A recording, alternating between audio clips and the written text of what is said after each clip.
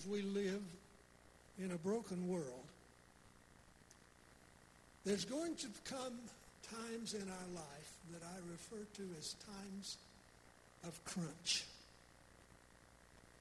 Almost like there's a Damocles sword hanging over your head, and you know it's going to fall. You just don't know exactly when. And I think Jesus knew that, because he said in the last days, the perilous times would come upon us. And in Matthew chapter 24, he laid out a lot of things. He charted it out to us when he started and said there would be false Christs. There would be wars and rumors of wars. There would be nations against nations. There would be kingdoms against kingdoms. There would be famine. There would be pestilence. There would be earthquakes in different places. And then he said, that's just the beginning of the birth pains of sorrow. He also said there would be a time of persecution when we would be delivered up to evil authorities and people would be killed, and those who followed him would be hated of all nations for his name's sake. And he said it would be a day of apostasy when many would depart from the faith and they would betray one another, and it would be a time of false prophets who would deceive many, and a time of false Christ. And he said because iniquity would abound or wickedness would increase, that the love of many would grow cold. And in verse 13 of that 24th chapter, he said these words, but he that remains true and stands firm until the end will be saved. Now here's the question. How do you stand firm? How do you stay true? The answer comes in 4 words that Jesus used in his ministry several times during his life here on this earth. He said, in no uncertain terms, you have to be of good cheer. Now, a few years ago, they coined that phrase of, don't worry, be happy. Well, happy has to do with happenstances, and that's not what we're looking for. We're looking for that joy that he puts within us, and he says, be of good cheer. And I'm convinced if he was here today, that's the message that he would preach to us. Be of good cheer. Every time that he used those words, there was a time of crunch. There was a problem. There was a dilemma. There was some kind of a difficult hardship that was taking place. And every time that he said those words, there was a miracle performed. I want you to get those two things. Right in the midst of the crunch, he would perform a miracle. And so he says, be of good cheer. We pick him up first in Matthew chapter 9, starting with verse 2. And what had happened there is Christ had healed the Gadarene at the foot of the Golan Heights. He's just got into a boat and goes across to his own city of Capernaum. And when he gets there, he finds a group of men waiting for him, and they have a friend with them who is a paralytic lying on a cot. He perceives their faith when he sees them. And he looks at this young man and he says, son, your sins are forgiven you. Be of good cheer. Now let me read to you out of that 9th chapter what happened, because there were several people there who observed this and heard him say those words, and they said, by what authority does he forgive sins? Isn't that blasphemy? And Jesus, knowing their thoughts, said, why do you think evil in your hearts? For which is easier to say, your sins are forgiven you, or to say, arise and walk, that you may know that the Son of Man has power on earth to forgive sins. Then he said to the paralytic, Arise, take up your bed, and go to your house. And he arose and departed to his house. And when the multitude saw it, they marveled and glorified that God had given such power or such authority to men. I'm persuaded that the greatest miracle that any of us can experience is a miracle of forgiveness. Miracle of forgiveness. This man was restricted to a life on a cot. His whole life was circumscribed around that bed. And it's interesting, and I think it is significant that the Lord used those words and said to him, be healed. Rather than saying to him, be healed, he said to him, your sins are forgiven you. Your sins are forgiven you. Because I think he knew even back then there was such a thing as the psychosomatic diseases. That's a physical illness with a psychological cause. And when you begin to analyze it, the doctors tell us that 60% of our diseases are psychological or emotionally induced. And that means that what goes on inside of us has a great deal to do with how we react and feel on the outside of us. And when our lives get all tangled up and our lives get all tense, we get all tight inside and we don't know where we're going, we don't know what we're going to do, we don't know what's going on, then psychological symptoms begin, or physiological symptoms begin, and we call it psychosomatic. That means body and soul. Psycho is body, somatic is soul, and the soul and the body are fighting against each other. Here was a man I'm sure was bitter. He was cynical. He was angry. All of his friends had everything they wanted. All of his friends were free to walk around. They were whole. They were well. He's spending his life on a cot. And Jesus says to him, son, your sins are forgiven you. Be of good cheer. And that's what he's saying to us today.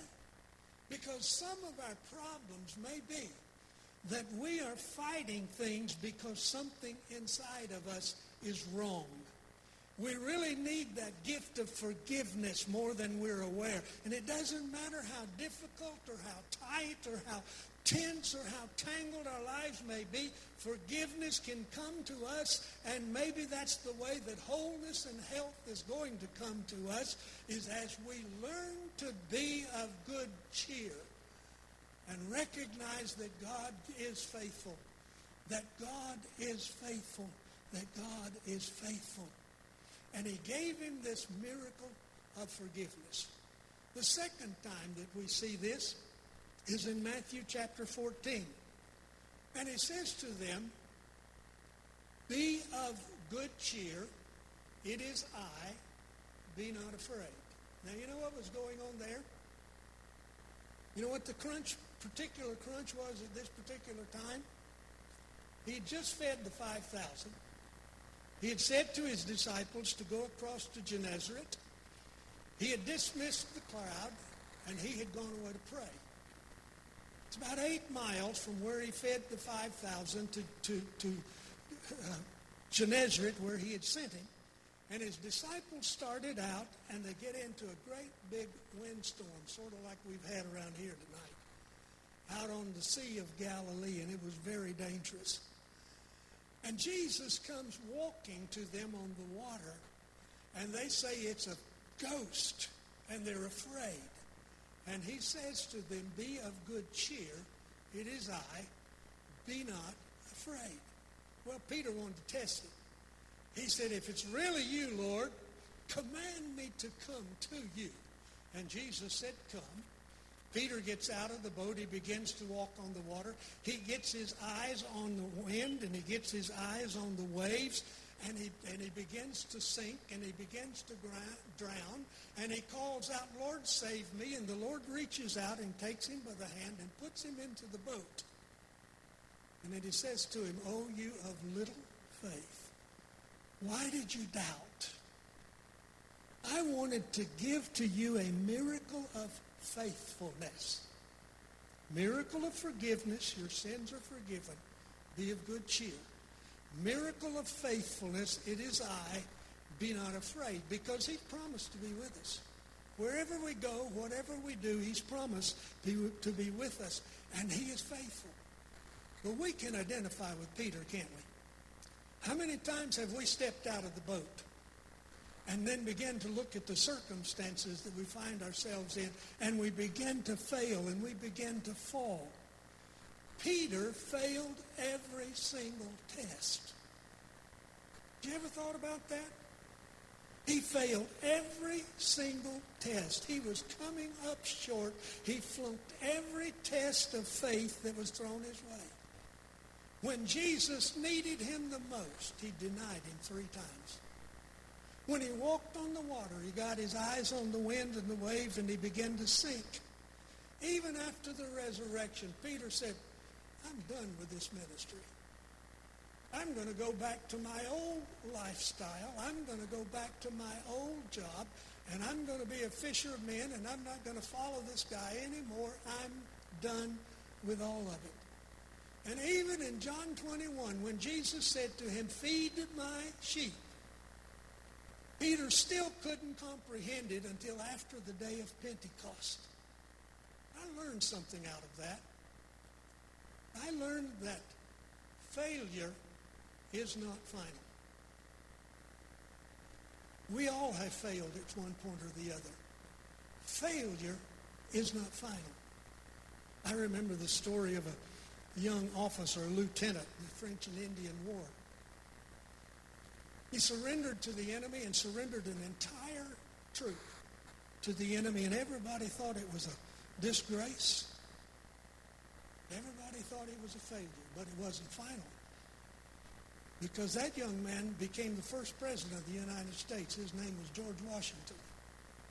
And I wouldn't call him a failure. I read the story about a man who bankrupted his business, and he ran for state legislature, and he lost. He ran for the state electorate, and he lost.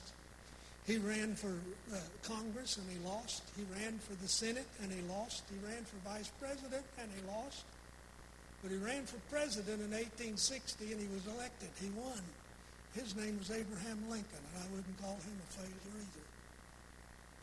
Did you know when Walt Disney applied for his first job at the Kansas City Star, that they told him he wasn't an artist, that he couldn't draw, and he needed to give up on his art? His first character was Oswald the Rabbit. Anybody in here remember Oswald the Rabbit? 1 or 2, but Oswald the Rabbit was a failure. He didn't make it. But then came Mickey Mouse, Donald Duck, Bugs Bunny, Disney World, Disneyland, and I wouldn't call him a failure. Next time you look at Macy's parade on Thanksgiving or Christmas, whenever you see it, remember twice Macy went out of business. 3rd time he went bankrupt. The 4th time he made it. So the next time you're watching that parade go by, say to yourself, there goes the parade of a failure. And the next time you get on an elevator and you see the name Otis, Otis was a failure. Or was he? He bankrupted 3 businesses as an automobile mechanic, and then he invented the elevator.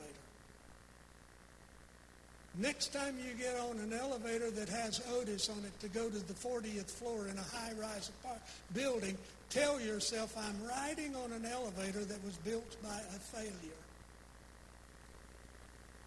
Failure is not final, because just when you're getting ready to sink, and just when you're getting ready to fall, there's a voice that comes ringing through the ages, and it cuts through the stuff of this world, and it says, be of good cheer, it is I, be not afraid.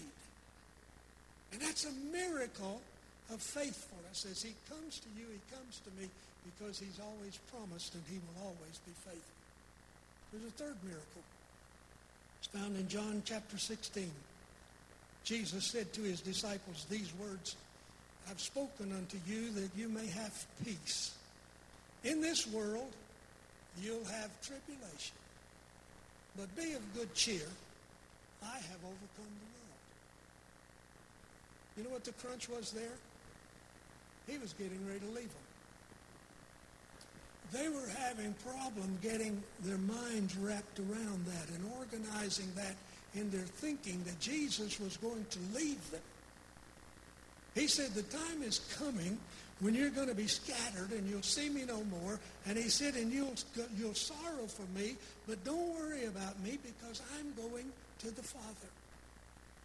And they had a hard time processing that in their cognitive ability. But then the miracle came in chapter 17, and Jesus prayed his last prayer here on this earth before his crucifixion. And when you pray your last prayer, what do you pray about?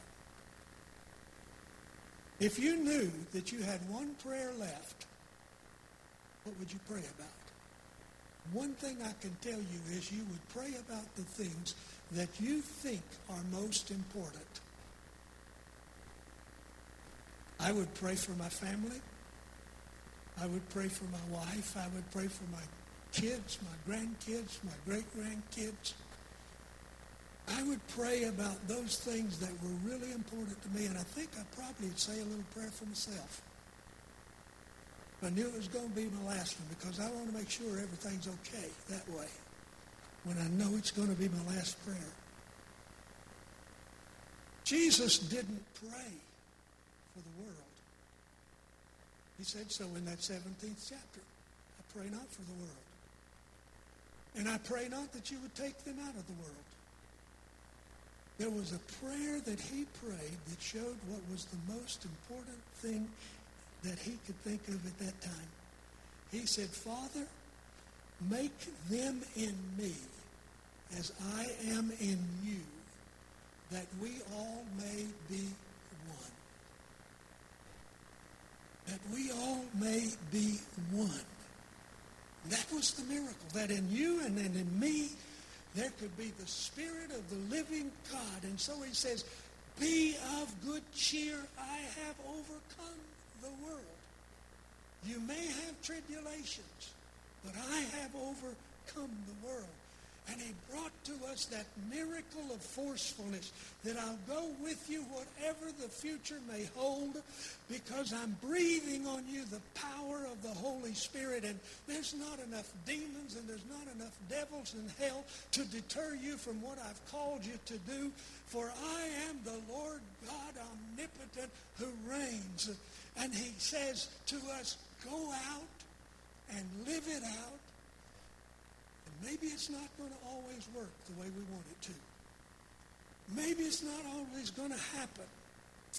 What would happen if you told God where you were right now? What would happen if you really told God and were really honest with him about where you are right now? What the crunch is in your life and what the problem is in your life? What would happen then if you took that miracle of forgiveness and that miracle of faithfulness and that miracle of forcefulness and you put it to work in your life? What would happen if you could take that exhortation that he gave, be of good cheer, and put it to work in your life and applied it to your life? You know what I have to do every once in a while? Because I get to looking at the winds. I get to looking at the waves just like you do. I begin to see things that bring discouragement, and I begin to feel like I'm sinking, and I begin to feel like the load is too heavy to bear. And when that happens, all I have to do is get out the 11th chapter of Hebrews and begin to read. And when you start out reading that 11th chapter of Hebrews, he starts out with faith is the substance of things hoped for, the evidence of things not seen. By faith, he said, the elders received a good report. By faith, Abel offered a more excellent sacrifice than Cain. By faith, Enoch was translated and did not see death. By faith, Noah built an ark and saved his household. If you don't have the victory by then, you get down to verse 6, and he said, without faith, it's impossible to please him. But he that comes to him must believe that he is, and that he is the rewarder of them that diligently seek him. By faith, Abraham looked for a city whose builder and maker was God. By faith, Moses refused the treasures of Egypt and chose to suffer the afflictions with the children of God. By faith, he crossed the Red Sea. By faith, he entered into the promised land. And all of these died into faith, not receiving the promise, but seeing it afar, and they believed in it, and they trusted in it, and they confessed that they were pilgrims and strangers in this land. And if that's not enough, then you get down to verse 32. We don't know who wrote it. We think Paul did. But whoever wrote that, when he got to verse 32, he was really rolling, for he says, what more can I say? Time will not allow me to talk. Sounds like a preacher, doesn't it? I don't have enough time to tell you, but I'm going to. Here it goes. And he starts out, Gideon, Barak, and Samson, and Jephthah, and David, and Samuel, and the prophets. I don't have enough time to tell you about it, but I'm going to tell you anyhow. By faith they subdued kingdoms. By faith they wrought righteousness. By faith they obtained promises. By faith they stopped the mouths of lions. By faith they turned to flight the alien armies. By faith they quenched the violence of fire. And if you don't have the victory, by then you're hopeless. Give up. Because that's the point. That's the miracle. It's by faith. By faith. By faith. By faith. Miracle of forgiveness. Miracle of faithfulness. Miracle of forcefulness. By faith. Faith. We walk by faith and not by sight. And I love that's the line that was in that little chorus that I sang, that little song I sang. When I sing by faith and not by sight, know he hears my song. He's never failed to be my audience of one. That's the message I have for you tonight. Be of good cheer. Your sins are forgiven. That ought to make you shout. That ought to make you rejoice. Be of good cheer. Your sins are forgiven. Miracle of faithfulness. Be of good cheer. Don't be afraid. It's me. It is I. Be not afraid, he says. And that miracle of forcefulness. Be of good cheer, for I have overcome the world. Let's sing Carolyn's song to close. I brought this with me because I thought Carolyn might ask me to sing it.